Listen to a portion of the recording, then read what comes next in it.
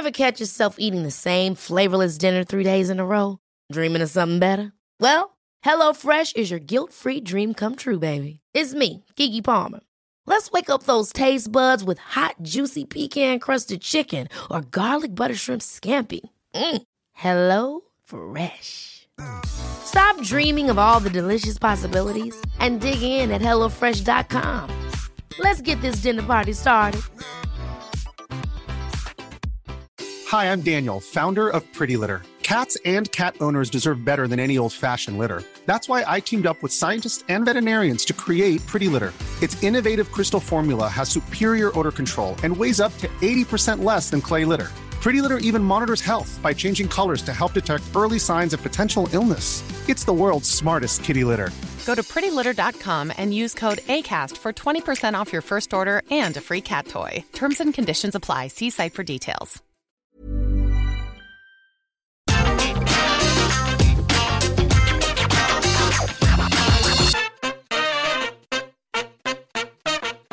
Hello and welcome to another Top 10 debate. I'm Adam Wilborn from What Culture, joined by one of the Dudley boys, Michael Hamflett from What Culture, to talk about things you didn't know about WWE in 2016. But before we get into it, if you're a fan of this sort of thing, make sure you subscribe to What Culture Wrestling on either iTunes, Spotify, wherever you get your podcasts from, for daily wrestling podcasts where we review Raw, SmackDown, NXT, AEW Dynamite, pay-per-views. We have interviews, roundtable discussions, and a roundup of the week complete with a bloody good quiz, of course, on Wrestle Culture. As I said, though, joined by Michael Hamflett to talk about his list, 10 things you didn't know about WWE in 2016. I thought this might be a nice one to do. I know you've been doing a series of these, but considering it's a nice, just my brain works like this, nice numerical 5 years ago, to go back to 2016 was nice. Tell me a little bit about this series that you've been doing on the site and your memories of 2016 in WWE, Hamflett.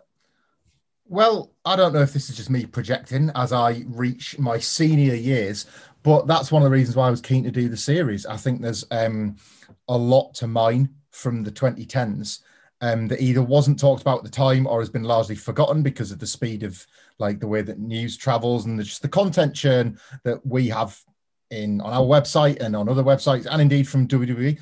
Things move so fast that like what's some insane story one week is virtually forgotten the next.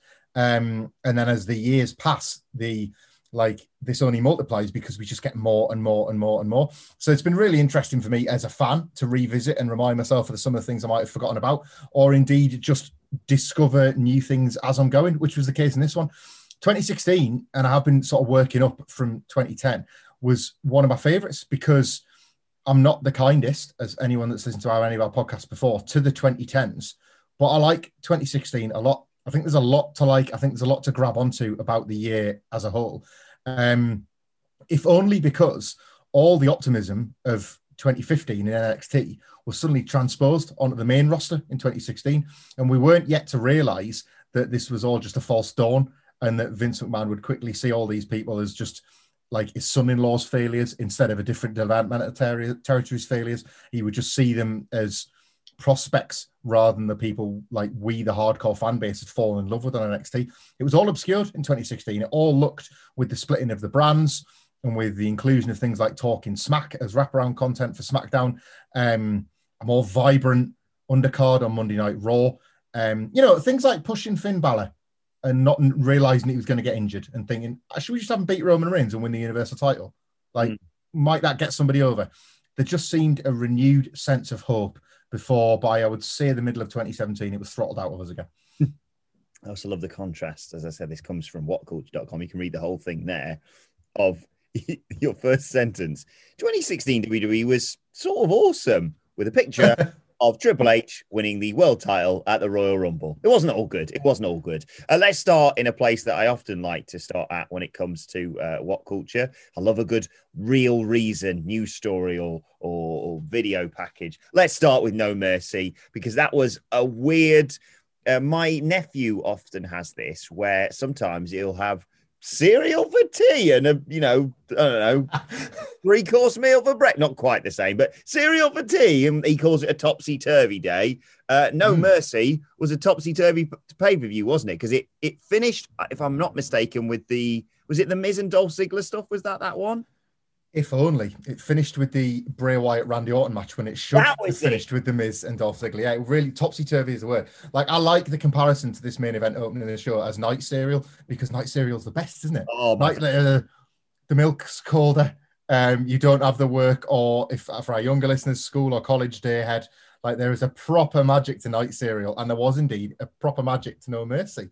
And because, for a change, WWE were mindful that the whole world might not be watching their show. Imagine that. Imagine that.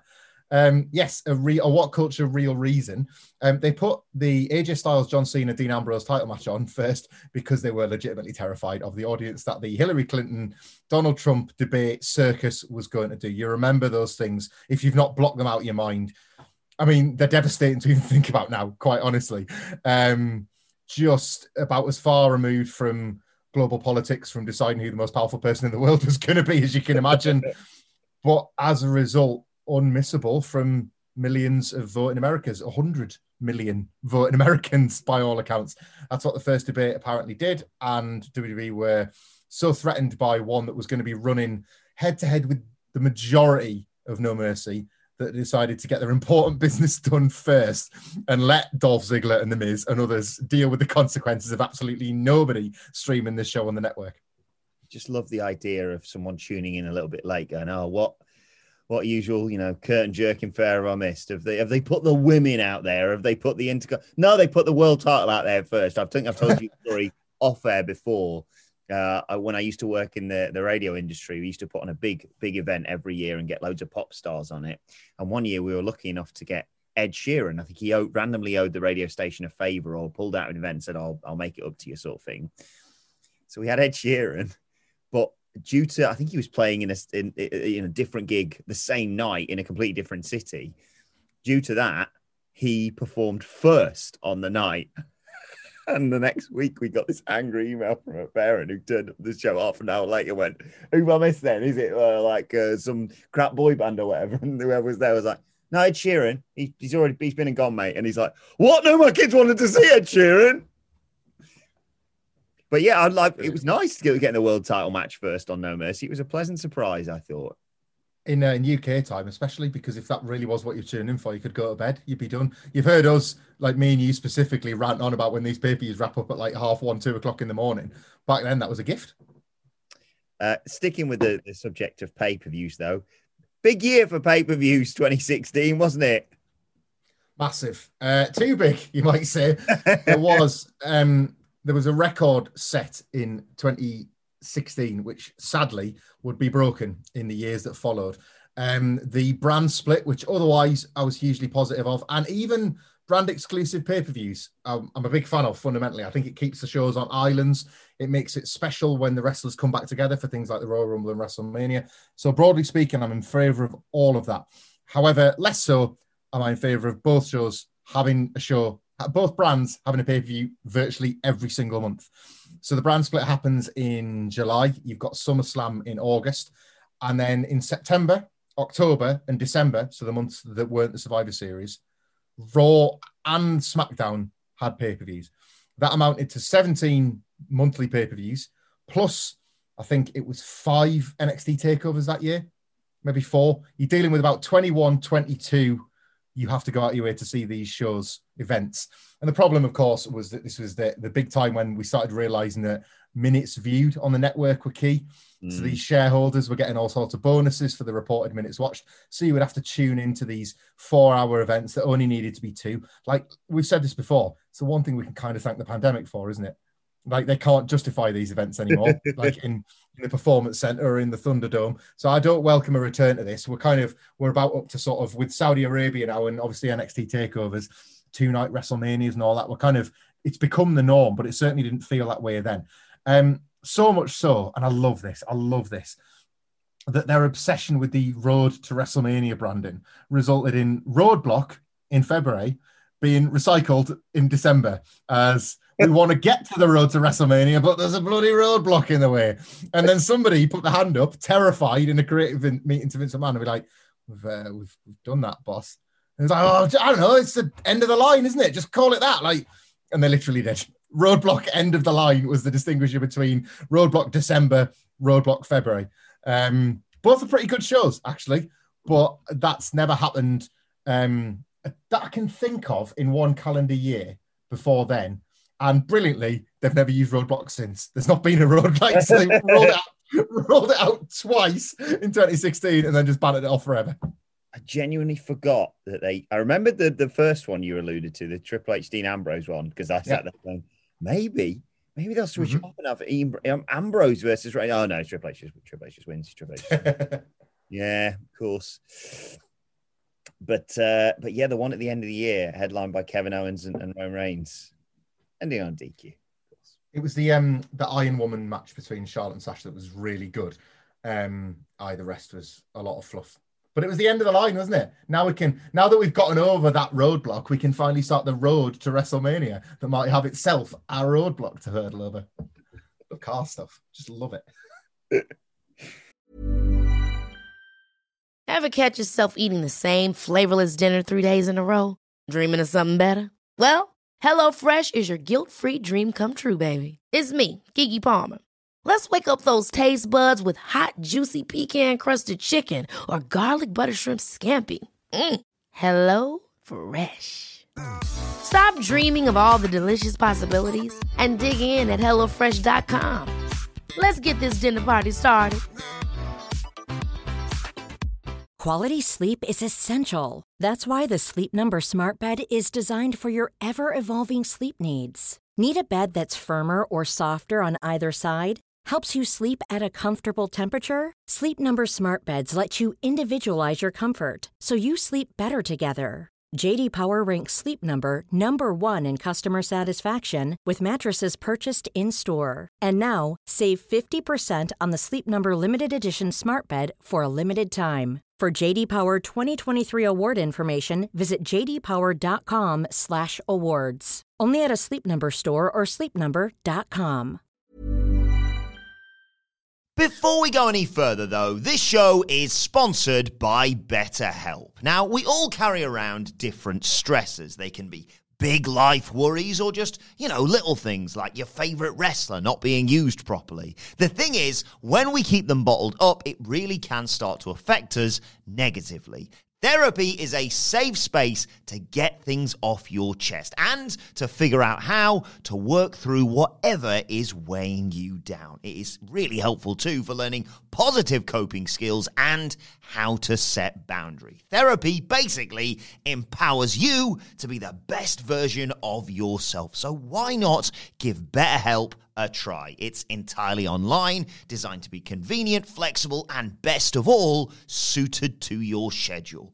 Get it off your chest with BetterHelp. Visit betterhelp.com/whatculture today to get 10% off your first month. That's BetterHelp, HELP.com/whatculture.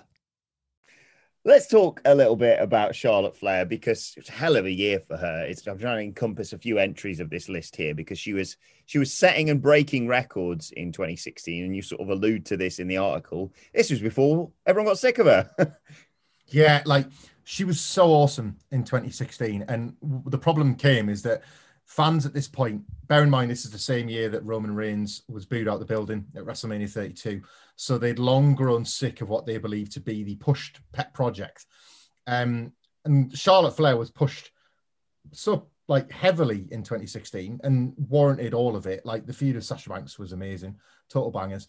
That by 2017, 2018, fans were doing the same thing again. They were resenting it it was about then that she started getting the new Roman Reigns tag, and the boos were raining down on her, even if she was working babyface, because she just won loads. If you remember, they went to great trouble to establish an awesome pay-per-view record for Charlotte in 2016, which if you don't remember, I've outlined it in this list for you. She was on, of those 17 pay-per-views,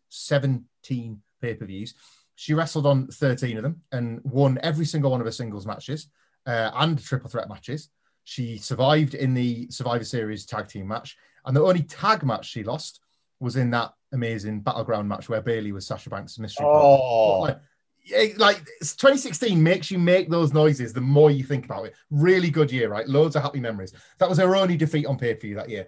And just to go back there, sorry, very briefly to interrupt you, just to go back there, Battleground, when we were all there going, who's Sasha's partner going to be? I mean, it has to be Bailey, doesn't it? Has to be Bailey. This was before WWE went, it's Dana Brooke. Or, no, but it was something like that, akin to, just give us what we want. I don't care if it's a surprise that I know's coming. I know I'm going to get a cake on my birthday, but I still sell for it every single bloody year. Yeah, it's like now, if that was the setup, they'd somehow go, it's Charlotte Flair. And, well, hang on, how's she on the, it's her anyway. Like, the work was amazing. You, of course, got like it wasn't the best of the Sasha Banks Hell in a Cell matches, but it was a pretty good and history-making Hell in a Cell with Sasha Banks. They had better matches throughout the year, which we could, I guess, like segue onto next. But just to briefly touch on this pay-per-view record, the work they put into this goddamn thing, man. Like, she just hadn't lost.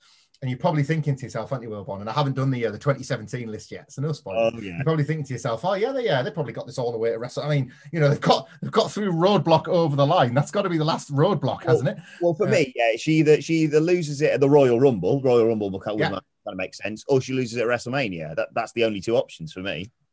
Royal Rumble's a good shout, you see, but she fought Bailey, who she beat at the Royal Rumble, so so no worries there.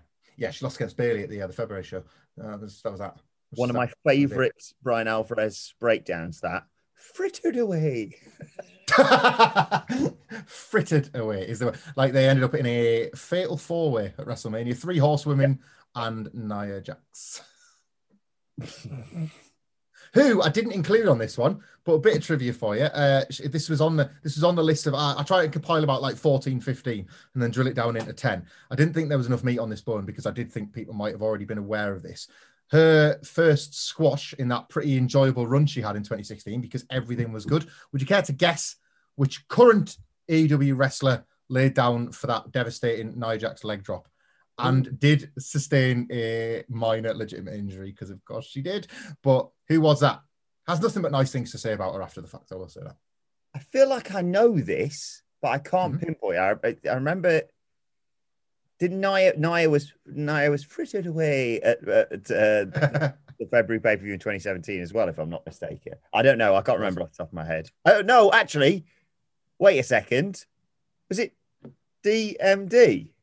It was Dr. Britt Baker, yes! DMD. Well, I feel like we've like swapped chairs. This is quite exciting. I see why you love being Quizmaster. I felt like I had all the power for a second. It was. Go back and check it out. The squash is on YouTube. I'm pretty sure she goes in a bit too hard on her face and like bloodies her up a little bit.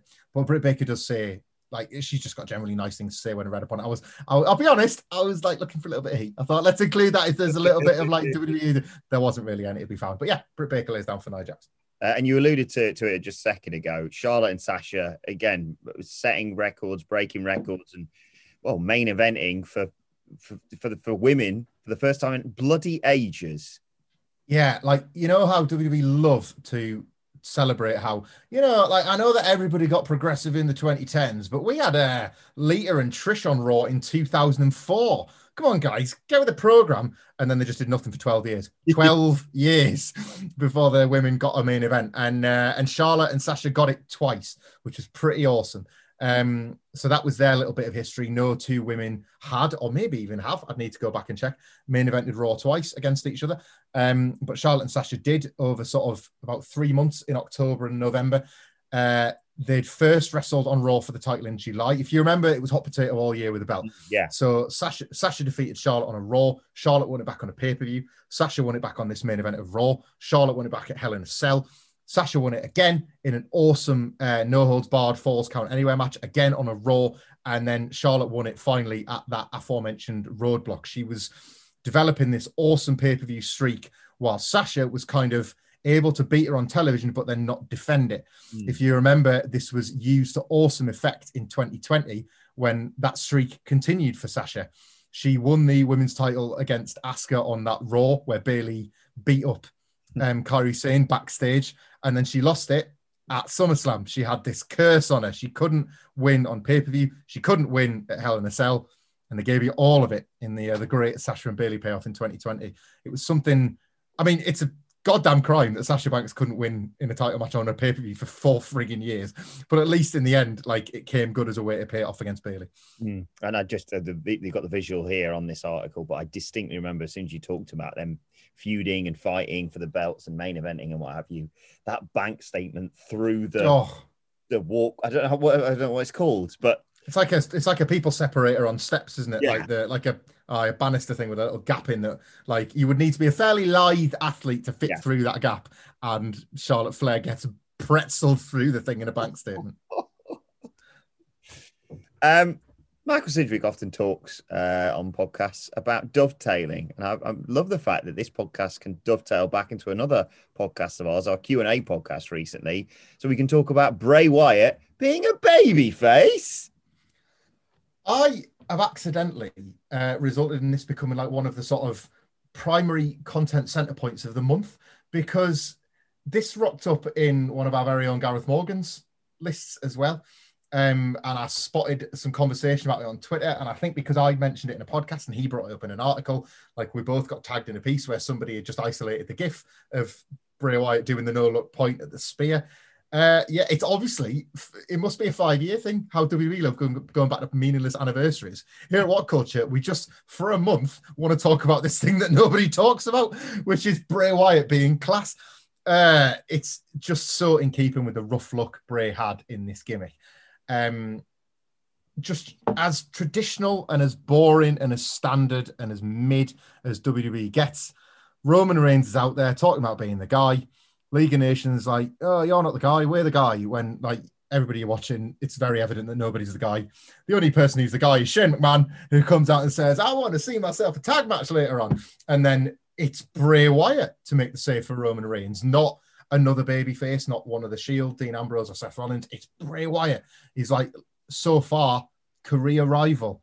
And the match is brilliant. The match is absolutely brilliant. Bray Wyatt seems to revel in getting these cheers. And of course, when you're teaming with Roman Reigns, you're getting all the cheers, aren't you? Like, nobody wants to cheer. It's like every tag to Bray Wyatt is the hot tag, even if Bray's been selling for 5 minutes because they're just glad to see him in the ring. And he gets the pin, of course, with that, like, often gift and sadly never duplicated finish where they looked like they were going to be this superpowers tag team. Bray got injured and then he disappeared off television for a few months and came back into a feud with Randy Orton. And that never ends badly, does it? Never. Quite the, just very briefly, quite the year for injuries to 2016 though, wasn't it? Oh, chaos, man. Absolute chaos. So this, of course, was the WrestleMania needing its full healthy roster to sell its 100,000 tickets, lest WWE have to make some strange excuses as to how they got their number. Seth Rollins went down, of course, in 2015, having had that like long title run. Remember that video footage of the house show where his knee bends against Kane? Finn Balor was unable to get back in time for WrestleMania, or I think might have re-debuted the night after, perhaps, because he just wasn't fully fit. And John Cena, most notably, having had that amazing run as the US champion in 2015, it seemed to catch up with him. The guy that was so rarely injured, working his style, suddenly thought, I'll try what you guys do, and then got napped and ended up not being able to. I don't want to do your segue for you potentially if you were going to bring this one up, but not being able to do what you mentioned him saying, I'm working 12 hours a day for 6 weeks. I'm going to try and defy science. And the title is John Cena fails to defy science. He said he was going to defy science, and everyone, because of 2008, believed him. He tweeted like as late as February that he was going to defy science and work WrestleMania because he'd been told it wasn't going to happen. And I went and had a look at the replies to the original tweet, and most people are like, please be at WrestleMania. We can't wait to see you work at WrestleMania. So the belief was, because of the precedent he'd set by his superhuman recovery times, that he'd just be there.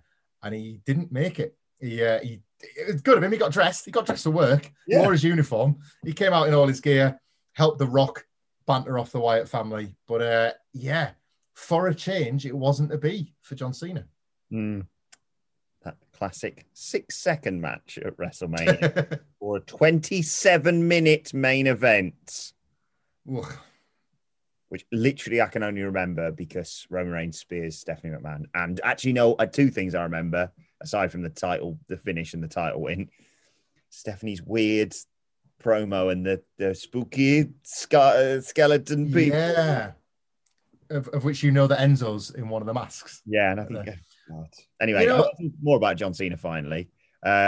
Just because I was astonished. This genuinely was something that surprised me. John Cena going, I don't think we need AJ Styles. Like, imagine that now when you look at what he's done over the last 5 years. I know, people say, oh, well, maybe he was scared about people taking his spot. I don't think by that point John Cena was that concerned, if I'm perfectly honest.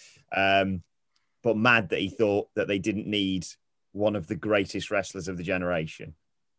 Yeah, it's not a great look, this. And it was the first thing I went to. It's the first thing I went looking for when I started writing this article, because I'd had this memory of this Arn Anderson anecdote. I think it was from obviously when he started doing the Conrad podcast, you see quotes from those guests all the time now. Like, if you're needing a story, it's an Arn Anderson tale, or it's going to soon be a Jeff Jarrett one, or whatever. But this was one of them little, very revealing insights into the top table conversations in WWE, because like Arn says it, and I certainly won't misquote him.